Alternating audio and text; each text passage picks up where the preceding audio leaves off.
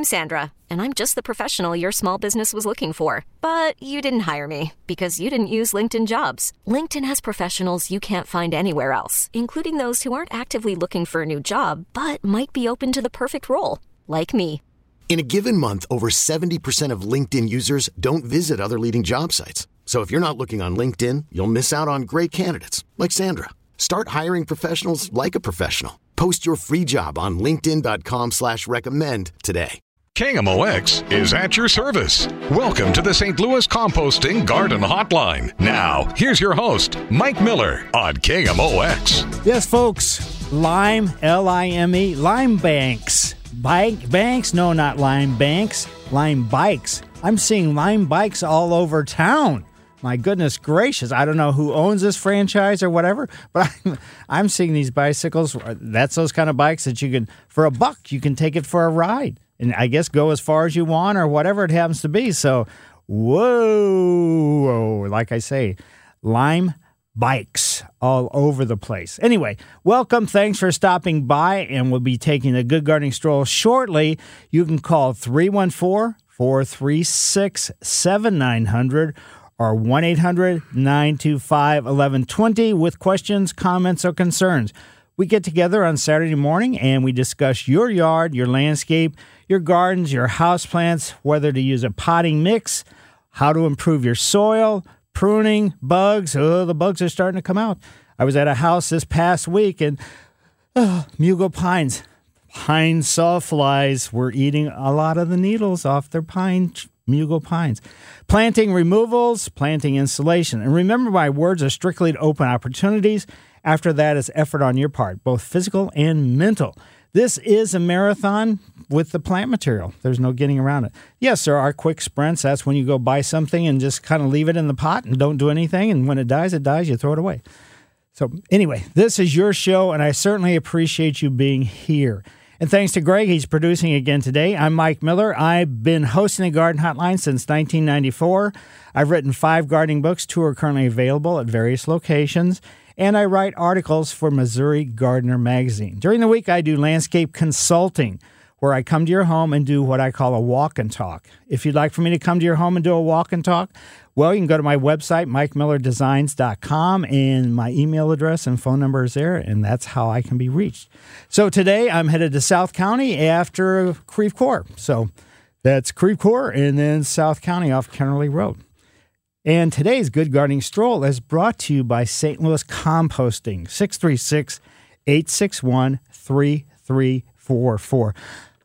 I never really know where I'm going to go for my Good Gardening Stroll. I kind of wait until I have breakfast. I'm kind of sitting there and I think, I haven't been here for a while, or I have been here, or I know this is probably going to be pretty dramatic right now. So that's kind of how I decide. So I headed east and then I went north on Grand. Then I went east again on Merrimack. I ended up at Merrimack and Broadway. They're an old historic pavilion with red tile roof and arch openings. And the structure is painted very, very nicely, kind of a dark yellow. And the brick detailing over the windows make the windows look like they're arched, even though they're not. Daffodil foliage and spent flowers say, "See you next spring." Boxwood hedge and foundation planting soften the facade on the south side of the pavilion. Dandelion heads. Oh, it must have been striking just a week or two ago when all those dandelion yellow flowers were all over the place.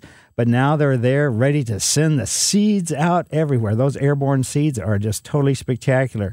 And newly planted bald cypress say, "Hooray, I'm glad I finally found a home." Sparrows and doves, boy, they're singing to the sunrise, while a squirrel checks out a toppled trash can. I like when they go into the trash cans. This one had fallen over. And they kind of like, well, I don't really like what's in this bag. I don't like what's in this bag. Whoa! I mean, they're very, very picky eaters. You don't think of them that way, but they really are. The Playground by Miracle Recreation Equipment. It goes from here to there to everywhere, all kinds of swings and stuff, and there's actually artificial cliffs to climb, and the surface has a nice cushioned softness, so when you come flying out of something, or you happen to fall, you're going to be protected because it's soft. And there's sycamore trees, ash trees, oaks, and maples. the foliage is really infilling and making everything look nice. This particular location has 2 baseball fields. They're saying, let's play ball. Several more bald cypress have been planted, and they're establishing themselves in the new home. A pigeon flies and lands on the pavilion's chimney. Sun pushes through the clouds, and a half-moon sinks in the southern sky. There are, guess what, pieces of chalk, which were, I guess, just left so somebody can color the sidewalk around the playground or any place. The crabapples that have dotted the landscape, well, they no longer have petals. And along the street and other places as well, Missouri forest relief trees have been planted, and especially on Broadway. And, well, where am I today? Well, this is called Minnie Wood Memorial Square. And there's a sign that's embraced by some deciduous shrubs right along Broadway that announces Minnie Wood Memorial Square. I don't know why it's called Memorial Square. Who knows? But that's where I was today, and it's a great place along Broadway and Merrimack. So, Mike Miller, KMOX Garden Hotline, back after these messages. Welcome back to the St. Louis Composting Garden Hotline. Once again, here's Mike Miller on KMOX. Yes, folks, any questions, concerns, or comments, 314-436-7900 or 1-800-925-1120. Those annual cool season weeds, you know, the ones that germinate in mid to late August, grow all through the wintertime and explode as far as flowering and everything goes. In the springtime, well, with this heat, some of them are starting to disappear. So those are plants like henbit. Henbit is one that has a square stem. It's in the mint family, so that's basically why it looks the way it does, and it has a purplish flower. There's also the chickweed, the annual bluegrass, the Persian speedwell, which has a small bluish flowers. There's actually a type of clover, shepherd's purse. Those are all some of the cool season annual weeds. So in other words, annuals mean when it gets hot, they go, I can't handle this, and they just die.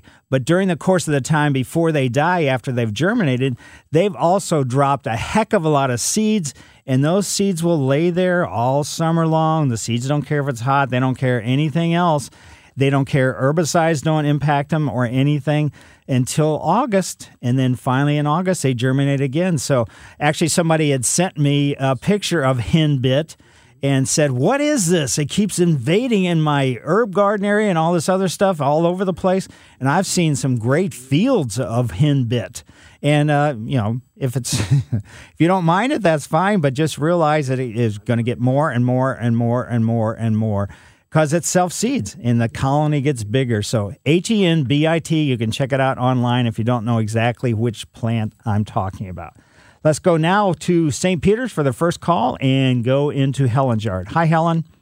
Hi, good morning. Hi. I got a quick question for you about my tomatoes that I planted. I planted them probably the end of April. I took a chance to plant them that early. Yes, you did. And yeah. And, my grandkids were here and they wanted to help. I planted early girls, and they are about 12 inches high. Mm-hmm. My question is, one of them already has a bloom on it. Should I keep the bloom or should I take the bloom off so it grows better? Probably I would just pinch it off. Early girl just means they're going to produce flowers and fruits a little bit early. But one that's, that's small, even if it would be pollinated, I would not want the weight of any kind of fruit, starting to put some stress on the plant material. I'm assuming you have them staked or caged and everything else. They're caged. Oh, yeah, they're caged. Okay. Yes. Well, just let it go and see what happens if you want to. I was afraid that maybe it would take all the nourishment into that one bloom and the rest of it wouldn't grow so well. Well, are you fertilizing, first of all? I haven't yet. Okay. Yeah, if they've been in the ground for a month, you should be fertilizing at least once a month with tomato food. Okay. Because the tomato food has some of the micronutrients like calcium and stuff that prevents blossom and rot and some of the other problems as well. We get great tomatoes every year. All right, great. Every year we get them. Yes. But I was just afraid. I've never had a bloom this early. Right. It's probably because of the warm. You think I should just go ahead and pinch it? Yeah, I would take it off. Okay. And anything after this, I would go ahead and let them go. And just so, the stems are really thick and, everything coming up out of the ground, you got them caged, so you're doing everything just right. Yep. Thank you so much. All right, great. Bye-bye. And now let's go to University City. That's where Jody lives. Hi, Jody. Hi, how are you? Good. I have containers where I'm growing vegetables and herbs. But this is like my fourth year, and I thought you said in the past that you really didn't need to replace the soil, but I was going to check to see if maybe I need to either replace, add to. The soil is one that also helps to retain the moisture. It has a moisture additive to it, and it has fertilizer already in it. So this is the same one that's been in the pots all these years. Well, those elements are already gone. So they basically last just for one season. So the fertilizing and everything else, you're going to have to do some fertilizing, and the moisture retention, that sort of dissolves itself too. Okay. So do I need to add more soil to it? Do I need to? Well, it's personal choice. I always like with my pots, I generally I keep the same potting mix in them year after year after year, except I do take out about 25% each year, and I put that in, let's say, Rubbermaid tubs, do other stuff with that, maybe even put it in a different pot. But I do add some to my soil, to my pots every year. Any place, and I'm not saying it has to be 25%. Right. But I just do, I just add a little bit, and I don't know if it makes that much difference. But this idea of, throwing it out and starting all over again, it just doesn't make sense to me. Okay. All right. Great. Thank you. Yep. Good luck with that. All right. Bye-bye. And now let's go to Joyce, and Joyce lives in St. Louis. Hi, Joyce. Yes, good morning. Hi. I had a lot of bare spots in my yard, and I put grass seeds and Scotch grass seeds and Scotch tough, dirt only. And since I put grass seeds, when can I put the weed stuff down?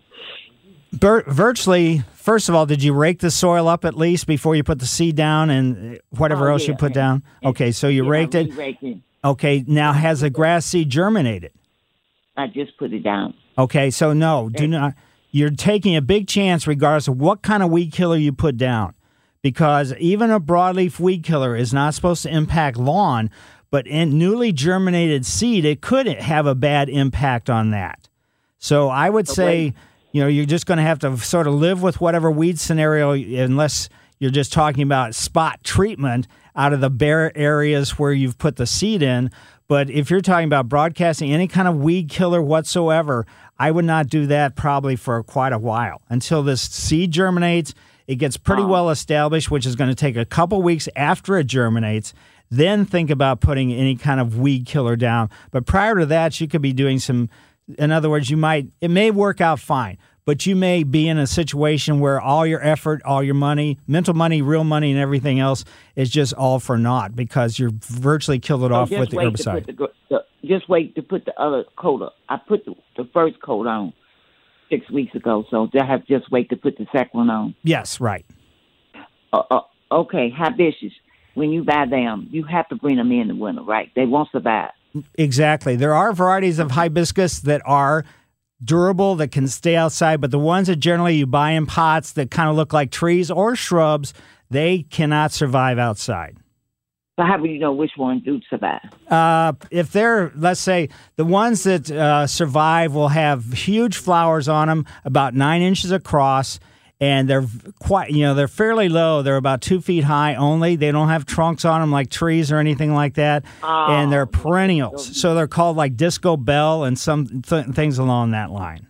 So I have to look on the label to see. Right. But for the most part, most of the hibiscus that are sold, and let's say the perennial type hibiscus are going to be where the perennial plants are. They're not going to be mixed in with the, let's say, other tropicals, other houseplants, and other things that you do have to bring inside. Okay. So when I bring them in and put them on the light for the winter, they'll stay right. Yeah, as long as they're getting enough light. But with hibiscus, just realize that they really don't like it inside on our homes for whatever reason. Even in front of a bright sunny window with grow lights and everything else, anticipate the fact that a lot of the leaves are going to drop off of it, and it will flower a little bit inside, but it's not going to provide you with anything like it does in the summertime outside here. So it's just best not to try to say, though. That's my personal opinion. I fooled around with them, off and on and I just haven't seen any of them. And I have major, fluorescent grow lights and all that kind of stuff, and it doesn't seem to make much difference at all. Okay, I told you about all those knockouts that died. I don't know what it was. They talking about it was so cold. So I bought me some new ones. So I put the compost down in the dirt first before I put the other ones in. You could mix it in with the soil, certainly.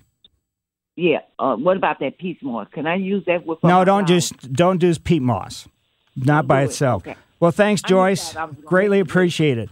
And now let's go to Ann in West County. Ann, how are you? Fine, thank you. I have violets coming up in my yard all of a sudden, and someone told me if you dug them up, they would just multiply more. Is that true? Not necessarily. What happens is violets have two different ways of producing seed. They have the flower, which historically produces most plants produce from the flower. But also, right as the stems go into the ground and it meets the crown, so in other words, the root system, there's a little seed head that looks kind of like a kind of an upside down J. If later in the season you get those seed heads, a lot of times if you dig them, it can trigger that seed head to pop open. And so that's when the problem is. But this early in the season, if you dig them, you shouldn't have any problems at all. Is digging the best way to do it rather than putting some sort of weed killer type thing on them? Well, it's a personal choice. I dig mine, but I've had to dig for several years now. This is where Tracy and I have a battle. She loves violets. I say the violets get too aggressive. They overrun too many different things. So I've been slowly but surely digging them, and I say, just walk across the street to the park, and then you can see all the violets you want to. So, okay. Thank you so much. I appreciate it. So dig them up and get rid of them. Okay, yeah, thank you. Right. Okay. And then also, what you can do, with violets, if you got individual ones, you can just go out there, step on them, twist your foot to open up some wounds, and then you can use like a broadleaf weed killer on them and kill them that way. So it works quite well. And now let's go to Belleville, first time in Illinois today, into Phil's yard. Hi, Phil. Hello. Hi. Hi. Hey, I've got a fast question. I've got a dwarf Alberta spruce. I bought 2-3 years ago. One's very healthy. But one of them, from the top down, say going down 1/3, is pure brown with no green leaves at all. But the bottom 2/3 of the plant is extremely green and healthy. I'm assuming it's on its way out. But what I did, I replaced it with another plant and put the one with the trouble in the backyard where I've got full sun, just to see what would happen to the rest of the plant. Do you see that thing ever coming back, or is it a goner? Basically, it's a goner. Usually when things start, turning brown from the top down, and especially conifers, that means there's something really messed up with the root system. Either there was water sitting around it, the root system never got established, or whatever it was. And then consequently, it's, once the, top dies for a conifer, especially Alberta spruce, which is a kind of a natural, let's say, genetic hybrid. That's why it looks the way it does with those little short needles and kind of stocky looking. It would have to put out a side shoot and reestablish itself, and I just don't ever really see that happen all that often. Now, on the ones that I have, same plants, the good ones, if I want to stunt the growth and keep them at a certain height, is that a good thing to take the little tip of the top off, or never do that to an Alberta spruce? You probably shouldn't do it, because any conifer, or really any evergreen, you'll notice if you look in the let's say the interior inside where there's boxwood, whether it's Alberta spruce or anything else, there's no needles in there. So if you keep plucking off the new growth, so in other words, the new candles, ultimately there's not going to be anything happening. And so consequently, you're just going to end up with a bunch of sticks. I see. Okay. All right. Very good. Thanks a lot for all you do for the St. Louis area and your garden show. Well, Bye. Thank you. Thanks for having me on your show. Mike Miller, KMOX Garden Hotline, back after these messages. Welcome back to the St. Louis Composting Garden Hotline. Once again, here's Mike Miller on KMOX. Let's head up to Westport and go into Chuck's yard. Chuck, how are you today? Good morning, Mike. Hi. I've got a lot of questions, but my most urgent problem this morning is 2 years ago, I've got a zoysia yard, and 2 years ago I got hit with that chinch bug problem that's been going around. Right. And I lost about 15% of the yard, maybe 350 square feet. Ooh. So my debate going into the summer now is, do I sod it or do I plug it? And I know that obviously sod is an instant lawn versus plugs. Right. But I also understand that sod is requires a little bit more attention and preparation than plugs do. And I just wanted to get your opinion about that. Well, to be honest with you, a plug is just a tiny piece of sod. So there's no difference. So as far as the amount of attention and everything, there's really not that much difference. As far as watering, fertilizing, and everything else, they both going to take the same amount. It's not like seed versus sod. So it's a personal choice as much as anything else. The plugs are fine. It's just up to you. You put them about 6 inches apart. It's going to take about 3 years for them to fill in, 3+ years. 9 inches apart, add another year or two. 12 inches apart, add another blah, blah, blah, blah after that, as far as to be able to get a nice solid lawn. And just make sure that you're taking care of the insect circumstance as well, because you don't want to get this in and have, let's say this attack of the chinch bugs again, and you're back to ground zero. Right. Well, that's why I waited a whole year, since it has been 2 years. So I think that's under control. But in terms of if I do sod, then do I need to lay down a layer of new dirt underneath it? You need to lay down like a combination of topsoil and compost mixture, not just dirt. And you need to mix it in with the existing soil. That's why, sod will make a little bit more work, where when you're just putting plugs in, you're just kind of improving that one little 2x2 area before you put the new plug down into the hole. Where with the sod, you're going to have to you should get rid of pretty much any of the debris and anything else that's on the surface, by scalping it. Then get a compost topsoil mix, blend it in, and then lay the sod down on top of that. Okay. All right. Great. Thank you very much. Yeah, because, it's just going to be more work if you do the sod, but it's just instant gratification, as you pointed out. Let's go now to Elizabeth, and she lives in Afton. Hi, Elizabeth. Hi, Mike. Hi. I have a problem with onion grass coming back in my flower garden every year. How's the best way to get rid of it? How patient are you? Fairly patient. Okay. I would go out there. Are you anti-Roundup? No. Okay. So I would just get, concentrated Roundup, and I would just put it in a bowl. I would go out, take the bowl with you, and a paintbrush. I'd go out, and each one of these clumps of onions, I would step on them and twist your foot till you open up a wound. Then I would take the Roundup and paint it right onto that, that clump of, the problem onions. Mm-hmm. And it's, it's not going to eradicate all of them totally, but it's going to get you going in the right direction. And just every time you see more onions come up, just do the same thing over and over and over again. Okay. I'll start working on it. That's brutal. There are some herbicides that do help with the control of the, the onions. But if you want to I don't want to say you want instant results, but if you want results that you can see within a few days, this is going to work much better than even some of the products that I mentioned on air. This is the way that's proven best for me over the last 40+ years. Okay. Thank you very much. Yep. And now let's go to Chester, Illinois, and Steve lives there. Hi, Steve. Hi there. You was talking about those seeds that lay dormant all winter long, or they start growing in the wintertime. Right. In your yard? Well, they start growing in August, actually. They germinate in August. Right. And I didn't catch if you said what to kill them with or prevent them. Basically a pre-emergent. So the pre-emergent has to go down in August. Okay. So is there any... the problem with that is a lot of people put grass seed down in their lawn areas, and then consequently you can't put the pre-emergent. So it's like, is this sort of henbit or this annual cool season, weed really driving me nuts. So I might just get rid of that and then go after the overseeding of the lawn the following May or something like along that line. Okay. What would you recommend for that? As far as the pre-emergent, it's personal. There's several different pre-emergents. They all pretty much the same. I'd go to your favorite garden center there in Chester and ask them, I've got this situation that happens in August. What pre-emergent do you have that you would recommend? Okay, great then. Thank you. Yeah, I would not use preen, Preen. Preen is for planting beds. It's not for lawn. For some reason, they don't recommend using it in a lawn area. But there's all kinds of different pre-emergence that will work really well for you. So thanks, Steve. Now let's come back, not so far away, into South County, and that's where Dave lives. Hi, Dave. Hi, Mike. Mike, I've got a white birch tree that's about 15, 20 feet tall. It's a very young tree. And it was a beautiful tree until last summer.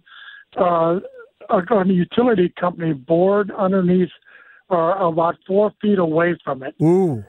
And now the only thing that came back this year was about 3 or 4 branches that have a few sparse regular leaves, and the rest of the tree from lower branches all the way to the top is nothing. And I'm wondering, is there a chance this could come back or not? Well, there is a chance. But anytime you cut the root system, and I'm assuming they're cutting probably maybe not a full 50% of the root system, but let's say 40% of the root system, and especially a younger tree, and especially a white birch that doesn't necessarily like it here. It loves it in Vermont, but it doesn't like it all that much here. Consequently, it's on the cusp of having a really, really rough time on recovery. You could wait for another month or so, but if the branches that don't come back, with any kind of foliage at all, they're dead. So you can cut those off, and then you can decide from an aesthetic standpoint, this is just not working. So, and decide if you want to take the thing down, replace it with another tree or something else. Well, it's from about 6 or 7 feet off the ground. From there up, there's nothing. Ooh. Even the whole trunk is there's just no leaves. The old leaf that was going to fall is still hanging on there from last year. But right. I think it's dead. Yep, you're absolutely right. There's no getting around it.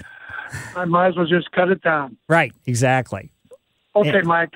Yeah, it's unfortunate, but I mean, the root system and the above ground growth, they have to be kind of in balance as far as their size, even though you don't think of it that way, because the root systems uptake nutrients and moisture, send it up to the leaves, and the leaves then use sunlight to make food and say, here you go, roots, here you go, trunk, here you go, branches, and everybody else. It shares it. But if the root system's, biomass has been disturbed like this, even though you think, well, why would that have an impact even as the leaves are just coming out? Well, it does have an impact. And it's just going to be, and especially like on a tree that's somewhat marginally hardy. So maybe we should just take a break rather than heading. John will talk to you right after the break. Mike Miller, KMOX Garden Hotline, back after these messages. Hey everybody, it's Charlie Brennan encouraging you to listen daily between 8:30 and 11. Pay special attention at 8:59, 9:59, and 10:59. Just before the KMOX news, I'll give you the $1,000 payday keyword. As part of a nationwide contest, we'll be giving you a chance to win $1,000 by simply texting the keyword to 72881. Message and data rates apply. Don't text and drive. Complete rules at KMOX.com. The $1,000 payday keyword. Daily at 8:59, 9:59, and 10:59 on The Charlie Brennan Show on KMOX. Welcome back to the St. Louis Composting Garden Hotline. Once again, here's Mike Miller on KMOX. Yes, folks, have any questions, concerns, or comments? 314-436-7900 or 1-800-925-1120. So I've been talking about the cool season weeds, the henbit, and all those characters, the chickweed. Chickweed's starting to fry for sure. The henbit's holding up a little bit better due to the heat. But as this stuff goes down, the warmness brings, guess what? The warm season weeds. And the warm season weeds, there's the ones that start germinating when the ground starts warming up. That's things like ragweed, purslane, knotweed, Violets, of course, we already got those. Crabgrass, barnyard grass, goosegrass, plantain. There's all kinds of, and black medic, which kind of looks like a clover, except it has a yellowish flower, so it's not really in the clover family. Not that the color makes that much difference. But they, those are the pre-emergent, those are the weed seeds that germinate actually a while ago when the forsythia was in bloom. So to put a pre-emergent down to control them now may help a little bit, but for the most part, they're already up and chugging. So just realize that. Let's head out and go into Chesterfield and see if we can find out where John lives. Hi, John. Hello. I live by Chesterfield Mall. All right. Hey, about 10 years ago, I started a planting bed about 10 square feet with daffodils. I would call them that. Mm-hmm. Maybe a dozen plants. And every year after they get done blooming, I'd separate them and spread them out. For the last 2 years, I haven't been paying attention, but now it looks like a 10 square foot area of 2 foot tall grass. And only about 20% are blooming. How do I figure out which ones to pull out to help the bloom next year? Basically, they probably, 10 years is a long time for daffodils to last. So even the varieties are the same ones that were planted, let's say 50, 60 years ago, and you can go in older neighborhoods and you still see them coming up and blooming and everything else. The new ones just don't seem to have the life length. So to figure out which ones are, that you should dig, let's say get rid of, is just go out there and kind of, when the foliage gets about half brown, you're still going to be able to see the ones that had the flower on them because the flower will still be there, even though it'll be brown and everything else. Just dig up the rest of them and get rid of them. Okay, so look for the dead flower stalk. Right, exactly. Okay. And the ones that have the dead flower stalk indicates that they actually flowered, this past spring. Okay. All right. I don't know why I didn't figure that out myself, but thanks. You're just trying to trick me. Yeah, no. Well, thanks, John. All right. See ya. Yep, and now let's go to Joyce. Joyce, I'm sorry, I think we cut you off. You had one more question. Hello, Joyce? Yes, I'm here. Okay, go ahead. Question. I have these boxwoods out there, and they just like a lime green. How can I get them to the dark green? Basically, what happened is your soil pH is too salty, too alkaline. So you need to go to your favorite garden center and get something called iron sulfate and read the label and sprinkle it around the base of the plant. So iron sulfate. How you spell the last? SULFATE. Oh, I've seen that. And right, okay. Oh, the Roundup. How can you kill old ivy you're trying to get rid of? Can you use the Roundup? Yeah, you can, but basically what you need to do is have somebody mow it or something to damage it a little bit or stomp on it, then put the Roundup on it. Because it's against the fence. It's so hard. It's wrapping around the fence. Right. I'm trying to get it. I'm not going to bat it. So just take a baseball bat out there and hit on it. All you want to do is open up some wounds in the leaves and then spray the Roundup. Yep. Okay. Thank you. Certainly. Thanks, Joyce. And now let's head out to Holiday Shores. Actually, I've been there for a couple of consultations and into Kathy's yard. Hi, Kathy. Hi, Mike. Hi. Thanks a lot for taking my call. Sure. I had to have a 100-year-old oak tree. I don't know if you remember that or not, cut down. And I want to plant another tree not there. I know it needs to be away a bit. It needs to go in an area that only has about 20 feet between a flagstone patio and a very steep hillside that has large boulders as a retaining wall. And I have two questions. Could the roots from a new tree push on the hillside and flagstone patio and cause damage? Because I don't want to damage the landscaping, but I need a tree. Yeah, I mean, they certainly could, but it's not going to happen instantaneously. So it's going to be several years before the root system could do some damage. Okay, like maybe 15 or 20? Yeah, and what you can do, though, is just get a tree that has a more friendly root system that wouldn't cause that problem. So, I mean, if you want to plant another... a shade tree. Yeah, so if you want a shade tree, then they're going to have to be big enough, and those are the kind of trees that do have root systems that basically go out as far as the branches go out. So those are the ones that cause more problems. So if you're trying to get shade as a result of a tree, you understand how long it's going to take, before you're really going to get shade off. Even if you buy a larger tree brought in with a tree spade, it's still going to be a couple years, multiple years. Yeah. Well, that was going to be my second question. I wanted a tree that's not too soft, but not a real slow grower, and I was kind of thinking about a red maple, but that would be a problem, possibly damaging the landscaping, right? Right, but I mean anything that's going to, be, let's say, a classic shade tree, whether it's an ash, whether it's an elm, whether it's an oak, whether it's a maple, that they're all going to have big, huge, extensive root systems. Yeah. Depth-wise is not the problem. So if it's because you want a shade on your patio, I'd say get an umbrella and just get a smaller ornamental type tree. Okay, that sounds like good advice. Okay, well, thanks a lot, Mike. I really appreciate it. Certainly. And, one of the trees you might consider, there's a couple different trees that are really, kind of nice. The serviceberry is one that blooms before the dogwoods do, so that would give you some color. And, in this situation, there's all kinds of different trees. You saw the crab apples, how spectacular they were this year. You want something that blooms in the summertime. There's something called a golden rain tree. So there's several different types of trees, so you can just go online and look for, ornamental trees and decide which one you would prefer for yourself. So thanks, Kathy. And now let's go to Lisa, and Lisa is in St. Louis. Hi, Lisa. Hi there. I have some lavender that's a few years old, and I want to know, right now it looks really yucky. Do you cut it back at all, or does it just get kind of leggy and then it fills in? Well, it doesn't really fill in all that well. Even if it's a Munstead variety of lavender, which is in theory hardy for this region, sometimes they're really iffy. So some years you may have several years in a row that have fairly good success with them coming back. But slowly but surely, they kind of lose their aesthetics.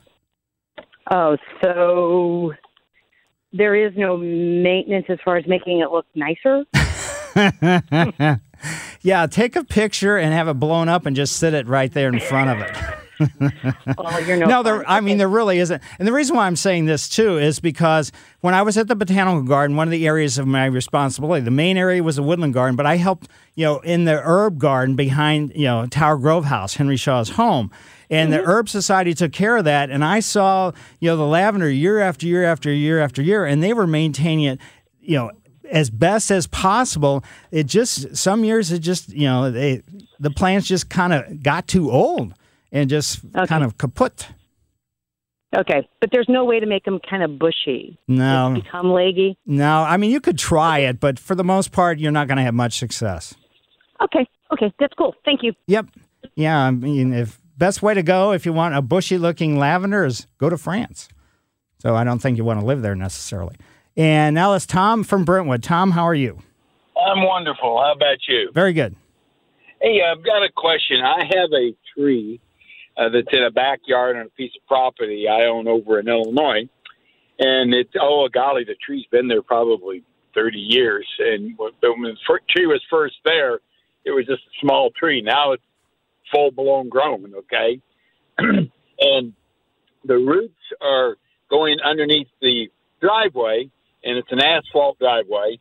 And I guess my question is do I just need to just bear with that, or what happens if I chop out that portion of the root to level that driveway out? Well, were you listening a few minutes ago, the gentleman that had a utility come through, and on his birch tree, they cut the root system off, and now the tree's dying?